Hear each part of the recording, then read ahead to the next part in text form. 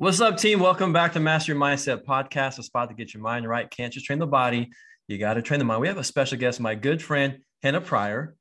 Now, when I was doing some research, man, what a bio and rap sheet. I'm going to try to do my best to summarize this. So the founder of Priority Group, she's a keynote speaker, an executive coach, a wife and a mom of two amazing kids. She's been featured in Forbes, Fast Company, and Glassdoor. And for a long time, she was considered one of the best recruiters on the East Coast. And we are also our mindset coaches at a company called Limitless Minds. That's how we met.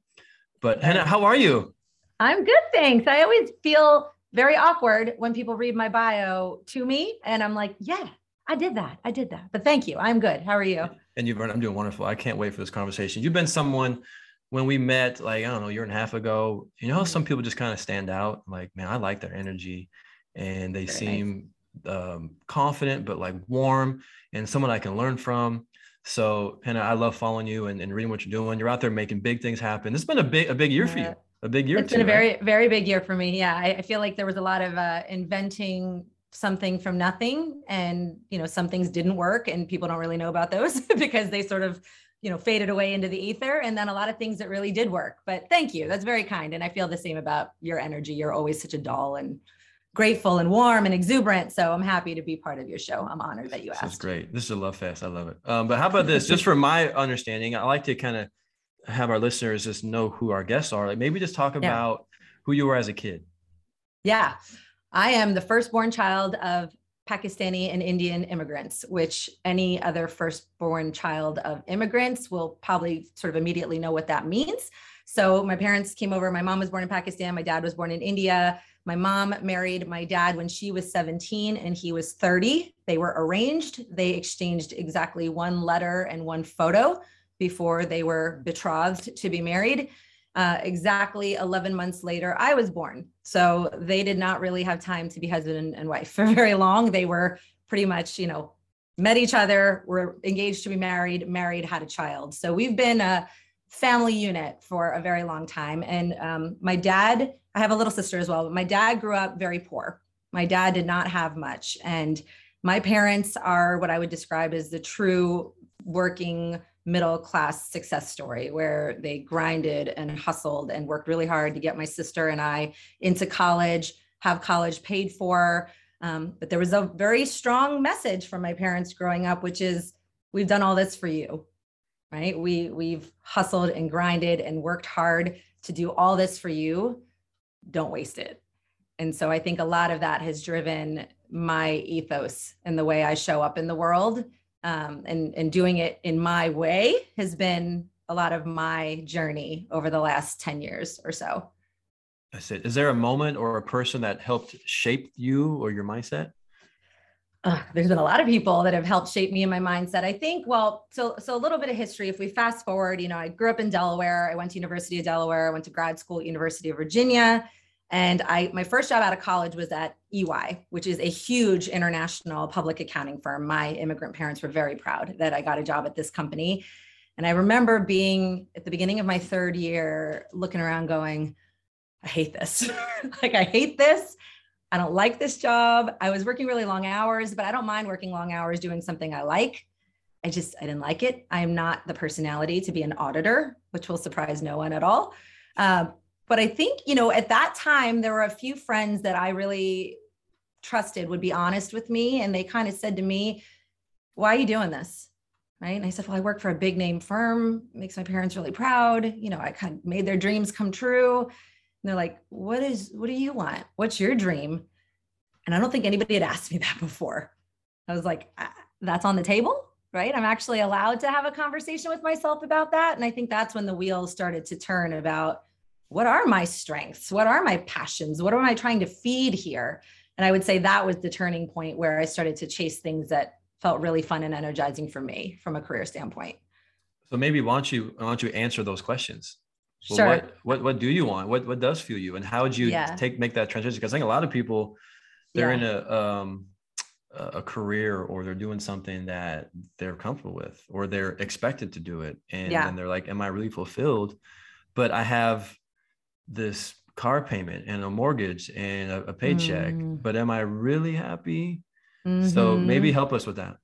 Yeah. Before I answer that question, I know you've got a million kids approximately. So I'm assuming you've seen the movie Encanto with Yes. the Yes. Luisa Madrigal, the one who's Yes. like carrying the weight of the Let world the on her magic out. Yeah, shoulders. we've listened to it on Alexa a million Yeah. times too. Yeah. Yeah, I think I am Luisa Madrigal minus the biceps, right? Mm-hmm. That really her story, her song resonated about wanting to carry her family's legacy on her shoulders. You know, they did all this, and now I'm going to make sure everybody's okay. I'm the oldest of, you know, little sister. I'm like, this is all going to be okay, and it's going to be on me. So first of all, it was terrifying to start to think about what do I want, but what I realized was I love to talk to people, not shocking to anyone who's ever met me. I love to make connections. Like I think one of my natural strengths that took me a while to identify was I am a very quick synthesizer and dot connector. So people will say one thing and I'll either hear something in what they've said, or I'll, you know, kind of connect a dot between something that they've seen or done or had a skill set in. And we sort of use those things to reach an outcome. So I don't believe in, you know, at least maybe my scarcity or fear mindset was not such that I could just drop my career and do something entirely different, right? Like open a bar in the Caribbean. So I got really intentional about how do I make a career pivot that feels really good? Not a 180 flip, but a pivot, right? Like a side turn, which led me to staffing. So I worked in accounting and I took a job for 14 years in finance and accounting staffing, which let me talk to people every day, you know, helped with that dot connection. And I'm self-motivated. So it was something where the harder I worked, the more I got to see the fruits of my own labor, but also got to help a lot of other people be successful the harder I worked. That felt really good at the time. I love that. Wouldn't you say being self-aware is such a powerful skill as a It leader is. in terms of what gives me energy? What am I curious about? What do I feel like most of myself? But how can I leverage experience and knowledge? But you pivoted to an industry that you're in, but you did it into a skill set that you love and enjoy. That was brilliant. Well, thank you. And I think you and we both feel so strongly about this as a mission. You know, I think a lot of us as adults of, call it this generation, came into self-awareness later, like a deep self-awareness later. And I just wonder, there's no regret. You know, I think everything was a learning opportunity. Everything was a gift. I don't look at anything that happened in my life, public accounting career included, as something I wish I didn't do. But I just wonder how my choices might have been driven differently if I had been taught the tools of mindset and self-awareness younger. And so it feels exciting to me that it is such a forefront skill set. You said it's a great leadership skill. It's the leadership skill. Number one, right? Well, maybe go back, think to yourself when you were younger, just out of college, and knowing what you know now about self-awareness. Maybe give us some kind of tools, or what some questions when you coach your clients. This one's actually very easy for me because I've been spending a lot of time thinking about this for myself and for my clients and for sort of my next chapter that's happening this year. I came to a conclusion that felt very obvious once I realized it, but it was eluding me until then, that I cared very deeply for other people's approval for most of my life. So started probably with my parents, right? I wanted my parents to approve. Then it was the people I worked for. Then it was the people that were just in my professional orbit. You know, it looked good that I worked for this type of firm. And even when I went into my staffing career, which I enjoyed and loved deeply, I cared about the status and the recognition. And is Henna, you know, in the top 10% of the company? And I always incorrectly attributed it to being always for, you know, just wanting to perform at a high level, which there was some truth in that. I don't think that that's false, but the honest come to God moment I had to have with myself was how much other people's approval of my choices was playing a role in the choices I was making. And so that discovery for me changed a lot of things, changed the trajectory of a lot of things. And when you say the start of awareness is awareness. Yeah. How simple is that true? The awareness of awareness. Just being aware. You don't have to have an answer or a solution. Yeah. But just being aware of, this is where I think, this is what I think about. This is what I focus on. This is the story I'm telling myself. Yeah. That to me is step one. When I'm coaching, I always go to, exactly, what do you focus on? What do you think about? How do you see yourself? How do you see your environment? Let's just talk about it and let's uncover some chains or these old untruthful stories and these fears that we have to kind of dig deeper in. So my biggest fear is disappointing people. Mm-hmm. And I've I know done that one too. a lot of therapy and a lot of self-reflection as I've gotten older. But I'm a pleaser. I want people to like me. I care about what people think too Mm-hmm. much, you know. So I vibe with, you know, Mm-hmm. what shaped your mindset to where you are now, why you Yeah. have so much empathy for what you do. Yeah, that tracks. I think you and I share that one too, for Mhm. sure. And you're exactly right. You know, the beginning of a coaching journey or even a really robust corporate training on this topic is peeling back the layers. And, you know, we grew up in an era in a society where you get an A on the test for having the right answer, for raising your hand, for having the solution right away, who's going to get to the result the fastest. You know, our conditioning is not our fault. We all grew up in an academic society that heaped us with praise when we did those things well. And so now to think actually the prize or the joy is in peeling back the layers and not knowing and discovering, that's the good thing. That's an adjustment And also for failing people. Yeah. and not letting Yeah. it be the end of the world. And you're not defined by that. Right. Failing, Right. you know? Although that failure, you know, especially growing up in academia and then growing up in households that celebrated only success, it's not oh, now I know and it's over. That's the first step, right? The awareness is the first step. And then it's deepening the awareness. And then it's deepening it more. And then, well, then it's kind of like, now what? Now I'm aware. Now what? Right. Now that I'm Now aware, what am I going to do about it? Just knowing. Maybe talk about your staffing career. You were very successful. Thank And you. I would love to. You were. Let's we don't have to shy away from greatness, Hannah. No, not here. So what was your philosophy? What was your approach? How did you dominate? Let's just talk about that. Well, I like the word dominate, and I will receive that. Thank you. So it helps to give a little bit of context. Was I the absolute number one person in the company? No. In fact, one of our shared friends, Casey, he was kind of the number one guy, right? But I got a lot of attention still in the company. And there was a particular reason why. The reason why was that my children are now 11 and 9. So throughout my entire career, I had young babies and toddlers.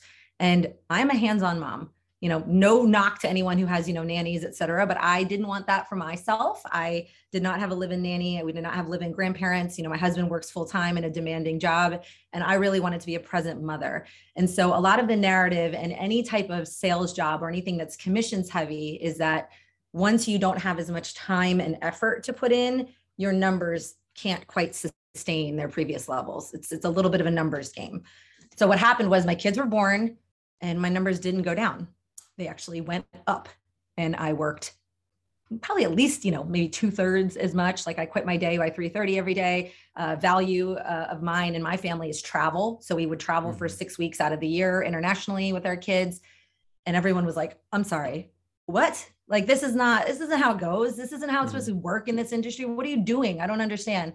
And so I think what I really took stock in is what was different was it wasn't just a volume game for me. I really wanted to learn what made people tick, right? What is the psychology? What is this person feeling right now as I'm reaching out? What is the resistance bubbling up in their body? And I really prioritized self-teaching myself on psychology, which makes the current job, you know, that much more obvious, but that was my secret sauce. That's what helped me, I think, dominate, in your words, in less time and for such a consistent run, because there was a lot more strategy versus a lot of the players who were playing the volume game. Yeah. And I read an article on LinkedIn that someone posted, a mom who took off 7 years, and then Apple hired her, a staffer hired her, and she did all these great things. And they were just talking about, if you want to get shit done, hire a mom.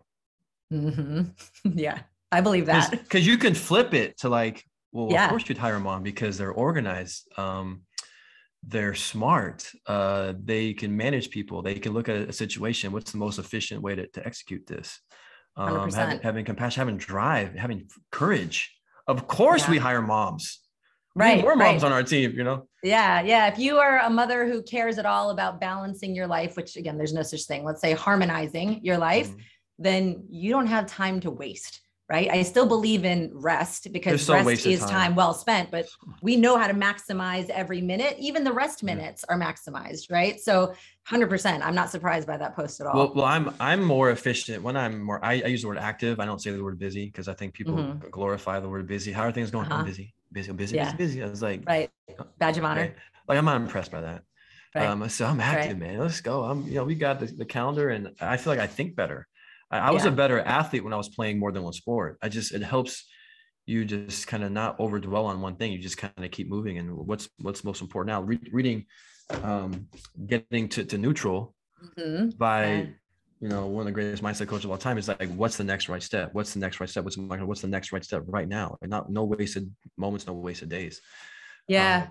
Can So I add something that kind of just yeah. landed when you were talking about playing multiple sports and how you liked that? I think one of the other things that was a huge permission slip for me this year is I read something that said there's many categories of people, but largely there are marathoners and there are sprinters, and we're not all the same. So marathoners, they like the consistency of, a little bit every day and a little bit of rest every day. And it looks kind of this way every day. And they're working methodically towards the goal.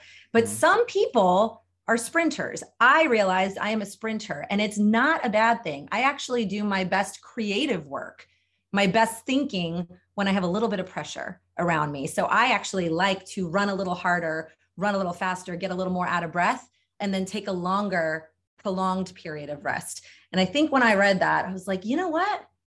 That's freeing, right? That's freeing to know that there are multiple ways to achieve that outcome and build in that sort of awareness to your process. It doesn't have to be this guru's way or that guru's way. It can be your way. It's just about that awareness. What way serves me?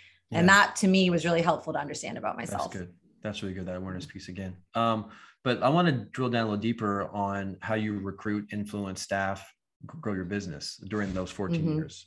Because I was a former national sales trainer. So I'm just curious about influence, about here's a goal and here's human beings that we have to connect with and rapport, and what's the problem and here's the solution, here's the execution of how we do this.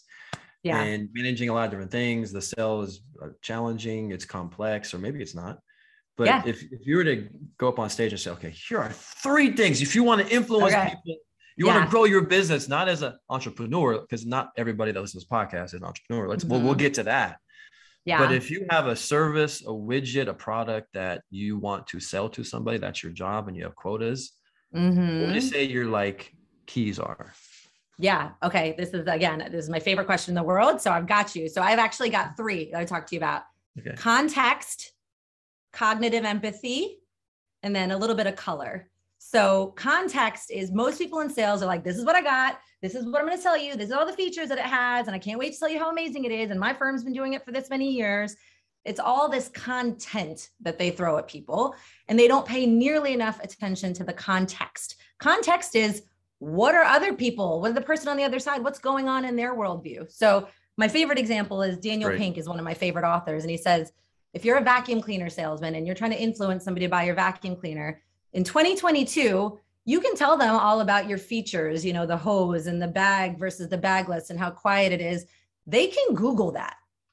That is not an added value for you as a seller or an influencer or a persuader. What's more added value is that you understand their context. So the wise seller is no longer a vacuum cleaner salesman. They are in the home cleanliness business, which means, do you have a dog? Do you guys have hardwoods or, carpets? Do you keep your window open in the springtime when there's a lot of pollen? They know the landscape. So context is number 1. Cognitive empathy is, empathy in our world. And I know you feel me on this, is what is the other person feeling? Empathy is what is the other person feeling? Cognitive empathy is what is the other person thinking? Right? So there's emotional empathy. What is the other person feeling? Cognitive empathy is, what is this person thinking right now when I'm sitting in front of them? And most people are afraid to not only go there, but even more afraid to say it out loud. Right? So Colin, I'm about to sell you this here notebook. It's a great notebook. It's amazing. What is Colin Henderson thinking right now? I already have a million notebooks. What the hell is so special about her notebook? I'm thinking I have a daughter who loves notebooks, so she actually probably want it. Right. Right. Okay. So you're thinking about your family when I'm talking about notebooks, right? Yeah, I was. Yeah. So cognitive empathy is me stopping to, I don't care about the stripes and the, binding. It's what's Colin thinking right now. That's interesting, because when you think of empathy, I go right to feeling and emotions, but you went to cognitive, and that flows with the 3 C's, which I like. Well, and So I like thinking. So psychologists call this metacognition. Do you think about your thoughts? Are you aware of your thoughts? Are you in tune? But think about the customer. Are you aware of their thoughts?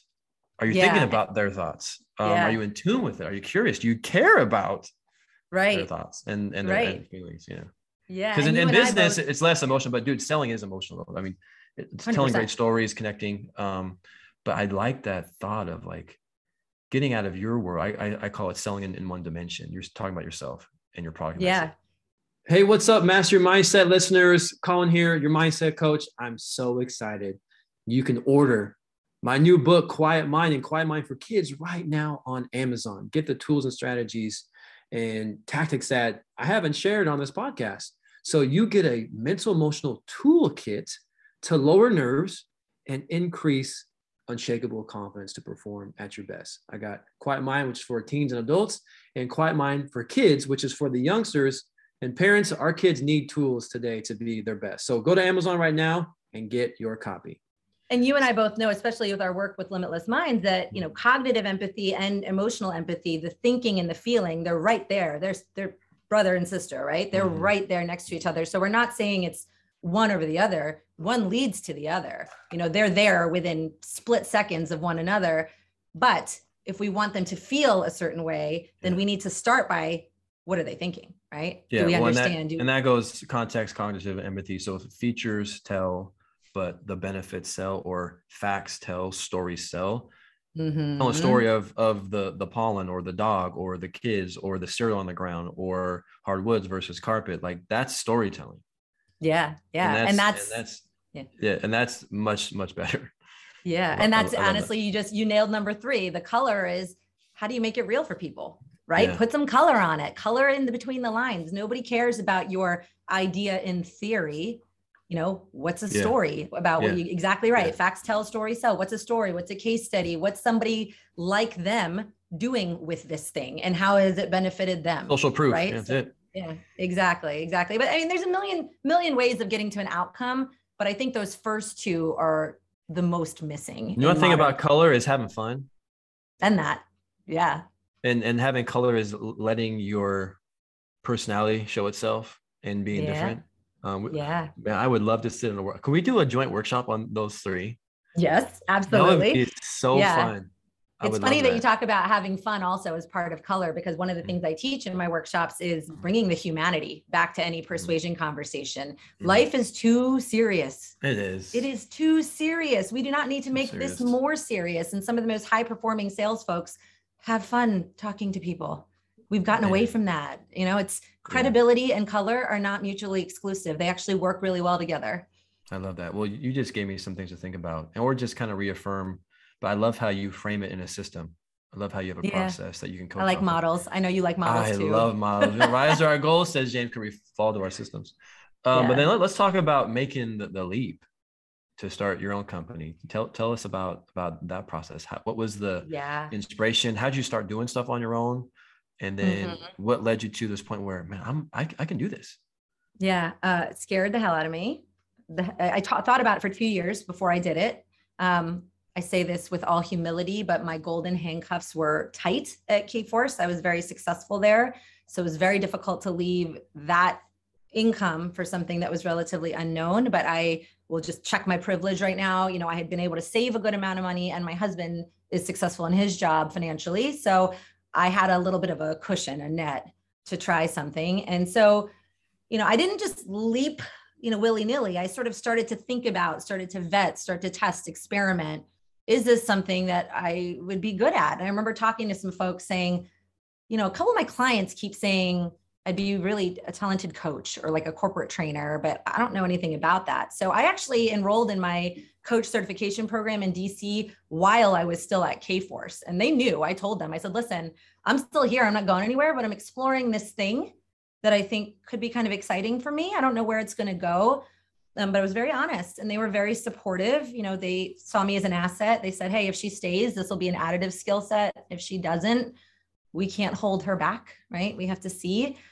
So I kind of lived tandem lives for about 9 months as I figured out what I wanted to do. And once I felt like my feet were slightly steady. They definitely were not fully steady or planted on the ground, but got a little toe on the ground about this new thing. I said, you know what?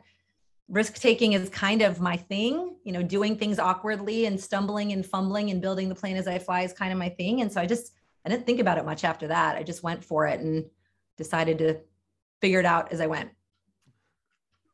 So what advice would you give us then if we want to take that leap? Honestly, my biggest advice is place small bets. All of my success personally, and honestly of the clients that I've been so fortunate and blessed to get to work with over the last couple of years, everybody's big success or their big transformation or their big moment starts with a small bet. So let's say there was, a program I wanted to launch or a training I wanted to try or coaching something. I would start small and I'd say, hey, somebody, you want to try this? Hey, little group, you want to check this out? Let me tell you, a bunch of those didn't work. They did not work. They didn't really go anywhere. And guess what? No one knows. Like the only people who know were those couple of people. It was a small bet. It didn't work. Threw it away. Right. Yeah. Then sometimes those small bets did work. And people were like, this is really amazing. You're really good at this. This is a talent. I'd love more of this. When something worked, I'm not a big gambler, but just to keep the metaphor, you double down, right? You go all in, you try a little bit more. And then all of a sudden those things snowball into something really big. But I feel like most people stop themselves before they even place the small bet because they think everyone is watching. And the biggest thing that I learned is nobody's watching, especially right now. Everyone's just trying to put one foot in front of the damn other. That's it. Yes, that's it. So place small bets. I love it. That's great. I'm trying to summarize my journey. So in 2014, 15, I started learning about the power of the mind mindset. I had no exposure to that stuff and it changed my life. I had a lot of success at work. 2016, I was like, I'm going to write a blog and share the things I'm learning. Blog for a year and just started posting things. 2017, I wrote a book and then started being asked to present, train, coach, and do that sort of thing. And then at a men's retreat that Tanner just went to this last week or so, this men's retreat kind of getting together and I was like, what's their goal? So this was 2019. And I basically said, once I get 3 months in a row of making more income, speaking, presenting, coaching versus my other job, I'm going to tab the crowd. I'm going to do it. I'm just going to So I remember I was having dinner with my family, getting hamburgers, cheeseburgers at this cool spot in Seattle. And I remember something came to my mind. I was like, do you think Tony Robbins would be selling catheters and doing his job? Not that I'm Tony Robbins, but it's like, no one's going to take you seriously unless you go all in. If you want to charge what you want to charge and do the things and be on the stages, like you can't be half in, you got to go all in. And at that point, because I set that goal, I had made 3 months in a row. I was like, I'm doing it. Let's go. Yeah. You got to just take that leap. But it took years, it took from learning, these core concepts and then creating a philosophy and summarizing them and practicing them, kind of like hedge some small bets. And then once you kind of get a skill set, once you get that feedback that you really can do it and you have things set up, and I did have stock that I walked away from, but I was like, I'm gonna make that back. I'm gonna make that back in 1 month. Let's go. Just having that belief to bet on yourself. So if you're hearing this and we're just encouraging you, are you fulfilled? Are you really fulfilled? No, I'm just thinking, listen, you're talking to the royal you. The cognitive empathy of the listeners. What are they thinking? Yeah. Well, sometimes when you overthink, you're dead. Don't ever analyze it. Like when you said, have a plan in place, get a coach, have some mentors, but space it out a little bit. It's not going to happen overnight.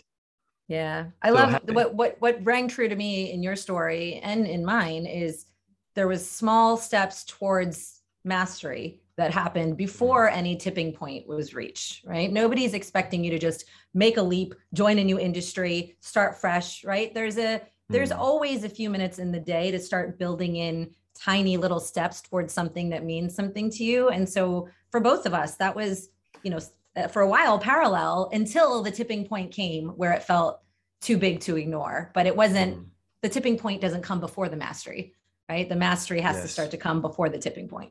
Yeah. So I have 3 steps. The first step is foundation. Get a foundation on what's your area of focus, what's problem are you solving, who's the audience, what's the topic, like mastery. whether it's going back to grad school or researching or being around mentors. The next step is creation. Now, with your foundational knowledge, create products, or is it keynoting? Is it coaching? Is it you've solved a problem with like Spanx? Like what are you going to do with that knowledge to help solve problems and make the world a better place? And then phase 3 is domination. You've been an expert at the distribution or the execution of how to bring that product to market. And then hopefully in domination, either you scale or someone buys it from you and you get very rich and let's go. So yeah, love it. Let's do it. Okay. You want anything to that? No, I agree. I like all of those steps. I like how they all end in Asian. So very, very cool. And I love the domination. I think so many people shy away from words that feel that big. And I just am on a mission to reclaim language. Like, yes, let's dominate. Let's not just succeed or like meet expectations. Like, I like the intentional use of that word. Let's freaking dominate. That's where we need to be aiming. Yeah, the power of language. Okay, let's, I said this, I got maybe 2 or 3 more questions, but I'm having fun, Hannah. You're great. Yeah, man, I'm good. I love it. I'm learning stuff. I'm writing stuff down. I talked to you like, what does a coaching call look like? I don't think a lot of people realize the power of coaching.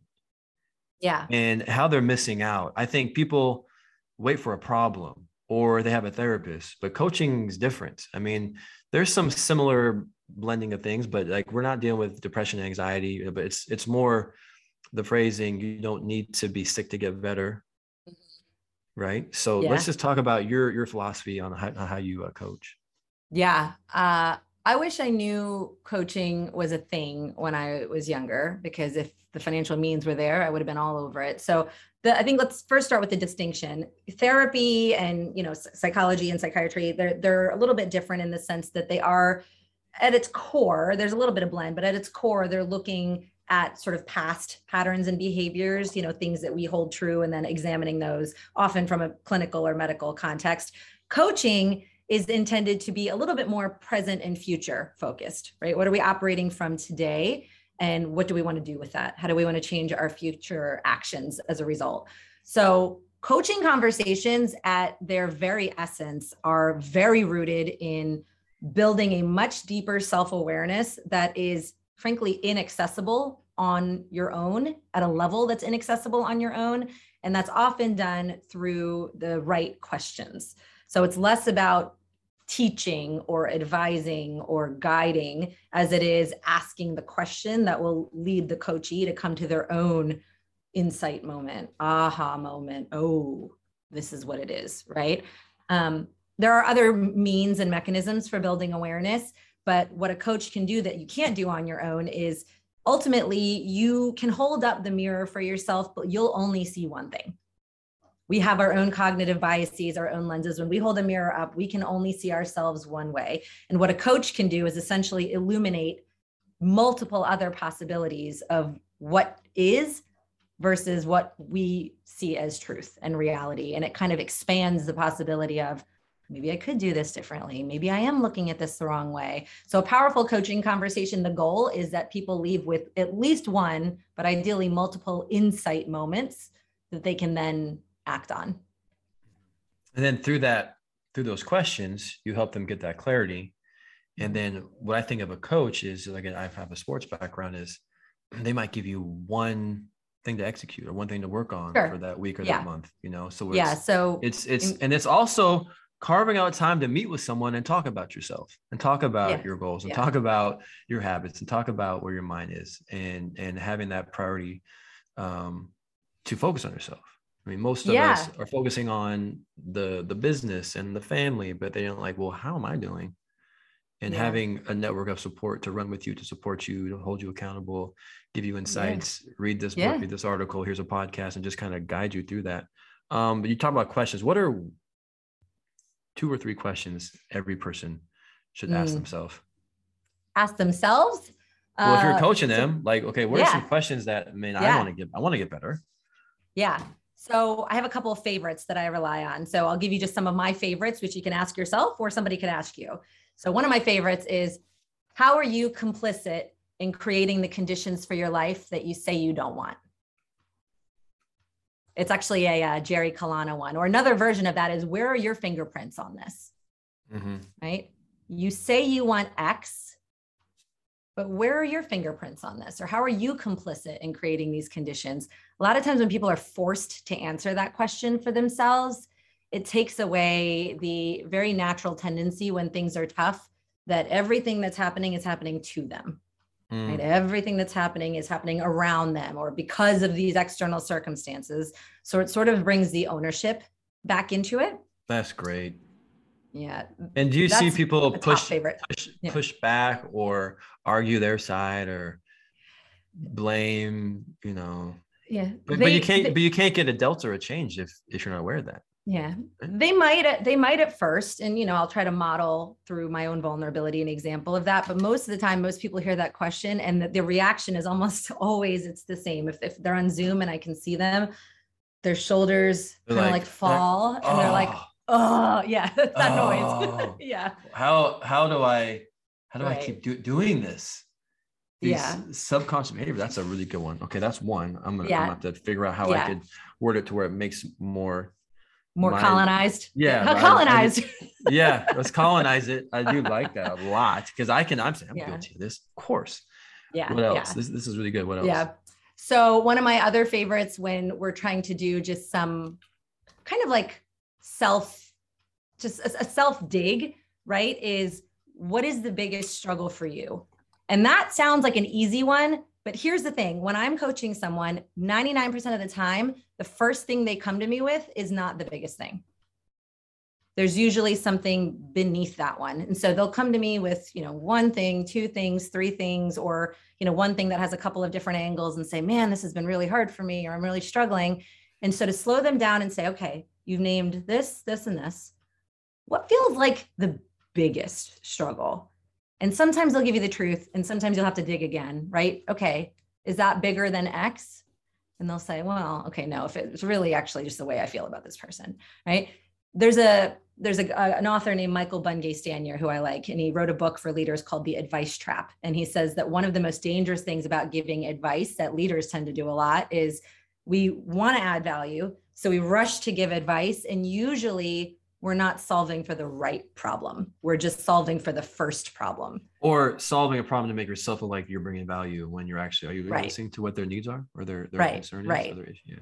Yeah. So I think it's just slowing people down, and myself included. My own coach does this for me because I'll give you the right answer you want to hear all day, every day. So to slow someone down long enough to go, okay, I heard this, but out of these emotions that are clearly, at play, or out of these circumstances that are at play, what is right now the hardest part of this or the biggest struggle? People tend to have a lot bubble out of that question. Yeah. Cause I feel like I know the content. Mm-hmm. I know the theories. I know the execution, but do I do it all the time? Yeah. As I'm coaching in my business, in my marriage, and with my friends, with my clients, it's just like, oh gosh, I love those two questions. Just creating awareness. I mean, it comes back to that concept. Okay, one more, and then we're gonna wrap it up. I can't wait. My last favorite is because right now I'm living and breathing this world of talking about awkwardness as a superpower. So this is very top of mind. But one of my favorite questions is pretty simple. But what is the actual worst that can happen? Like, walk me through to the end of the line. What is the worst thing that will happen? Name it, describe it to me in detail. And again, this pisses people off and makes them want to hug me at the same time, because when you actually, visualize all the way down line, the worst case scenario, I'm not encouraging people to be negative. I'm encouraging them to release so they have space for what actually is, right? We talk about neutral thinking. What is actually true? And when they walk themselves to the end of the line visually about the worst case scenario, they realize, oh, it's just XYZ inconsequential thing, right? Versus the mind monster that starts to build if we don't let ourselves go down that path. And that just releases you from the result, the outcome. Which you can't control anyway. 100%. So once you release your attachment and your worth and draining precious mental energy, obsessing over that, once you kind of can break it down, well, if this happens, what's the next right step? Stay neutral. Right. Yeah. Then it's kind of freeing. When we think about, you and I both, we live in the world with, Trevor's teachings on neutral thinking. And I love thinking about it. I was not good in chemistry as a kid, but I like thinking about the neutron, right? So a neutron is a subatomic particle. There's protons, neutrons, electrons. And a neutron, all a neutron is this subatomic particle that has no electric charge, neither direction, no electric charge. And so sometimes these processes of asking the right question, you can think of it as like getting rid of the electric charge, right? Get rid of it, walk it through to its worst case scenario, name it, get rid of the electric charge. So then you can come back to a place where you can actually act on neutral. Yeah. Well, here's something I've been reading about. What's the opposite of love? Fear. Okay. What else? Hate. Yeah. That most people say hate. T-Money, you want to jump in on this? What's the opposite of love? I think I honestly, first thing that would come to mind would be hate. Yes. But I really liked fear. That was great. Okay. So I would say hate and love have so much in common. Sure. Because there's a ton of emotion. If you don't have hurt or fear or a threat, or how would you hate somebody? So the opposite of love is indifference. Because I don't care what you do, it's not going to affect me at all, So to me, neutral, like sometimes I think like, well, dude, I don't want to live neutral, but like when I'm in a competitive, challenging, adversity-ridden environment, being positive is not probably the right thing, because we got to get to truth. I can't create false stories of what has happened that it's not real. But then we know that going negative is never, ever, ever the right option, because nothing good can happen from being negative. So if you can kind of, I wouldn't say stoic, but if you can just say, I love that neutron analogy of there's no charge either way. It's just, what's in my control? Can I sprinkle a tiny bit of a psychology sauce on what you just said? I love what you just said. Yeah. The psychology, something I read recently was we were talking about it in the context of being nervous and excited versus calm. And they say it's a lot easier to go from nervous to reappraising it as excited than it is to go from nervous to calm. And the reason is nervous is a high arousal state. Yep. Excited is also a high arousal state. Calm is a low arousal state. So to go from here to here is easier than to go from here to here. I think that exact same methodology applies to what you've just said. Love and hate are both very high arousal emotions. Yes. And so what we're trying to do is go to a low arousal emotion as a counterpoint, whether that's the one you want to get to. We don't. It's hard. No, but everything we're talking about, and to me, there are two mental skills that mother of every single mental skill there ever is. The first one is self-awareness. That's just one. That's how you internalize yourself. The other one is perspective, how you internalize your environment and what you're going through. Yeah. So having like more of a neutral lens, like I'm not defined by this. The past doesn't have to predict what's going to happen in the future. Yeah. And then what I love in chapter 4 of Trevor's new book is talking about values. And it's like, am I living in alignment with the values? Do my behaviors align with the values? You can't control outcomes. But okay, last question. We can talk for hours. Let's talk about the awkwardness. Are you writing a book? I'm writing a book. I'm declaring it. Possibly, it's happening. Yeah. It'll be out by January. But give us the backdrop. Yeah. I'm really excited. I've been wanting to write a book since I was in 5th grade, to be honest, but I made a mission, kind of promised to myself I wouldn't write something until I knew what I wanted it to be. And it feels very clear to me now. So the premise of the book is that awkwardness is not a weakness in the workplace. It's actually your greatest asset for professional growth. And I am on a mission to let the world outwardly, openly embracing the awkwardness that is inside of all of us as a step to greatness. And so that's what the book is about. And it's very heavily, mindset and all the other things we love so much in its heart. I can't wait. I think all of us feel awkward. We just don't talk about it. We should. Yeah, we should. Yeah, why not talk about it? We all feel it in some form or fashion. But Hannah, thank you for your time today. Thank you for sharing. And I learned a lot. I love our conversation. We got to do this more. I would love, I know we did one training together one time, kind of brought you in with one of my clients. That was really fun. Yes. Let's do it again. But you let us know where we can find you if we want. More LinkedIn, of your content. If we want to hire you as a keynote speaker or if you want to get coached up. Yes. LinkedIn is my favorite playground, and I believe I'm the only Henna Pryor there. So it's just LinkedIn/in Henna Pryor. I am on Instagram. That's somewhat newer, but I'm just Henna Pryor there. And my website is pryority.group.com. And that's priority with a Y, PRYORITY group.com. Well, I'm just going to put this out there. You're one of the biggest growing voices in this space. I feel like you're very sweet. Thank you. You're going to be, I mean, you already are now, but more people need to know about it. So we got to get the word out. More people need to hear your message. It's amazing. But Henna, we end every show with this truth. Timon, you ready to go? The body has limits, but the mind is limitless. All right, Henna, thank you. Love it. Thank you.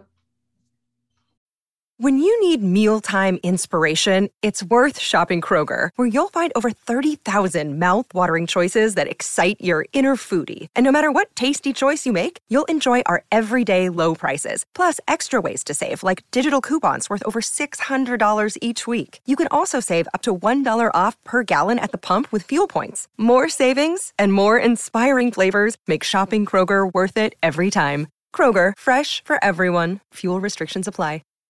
You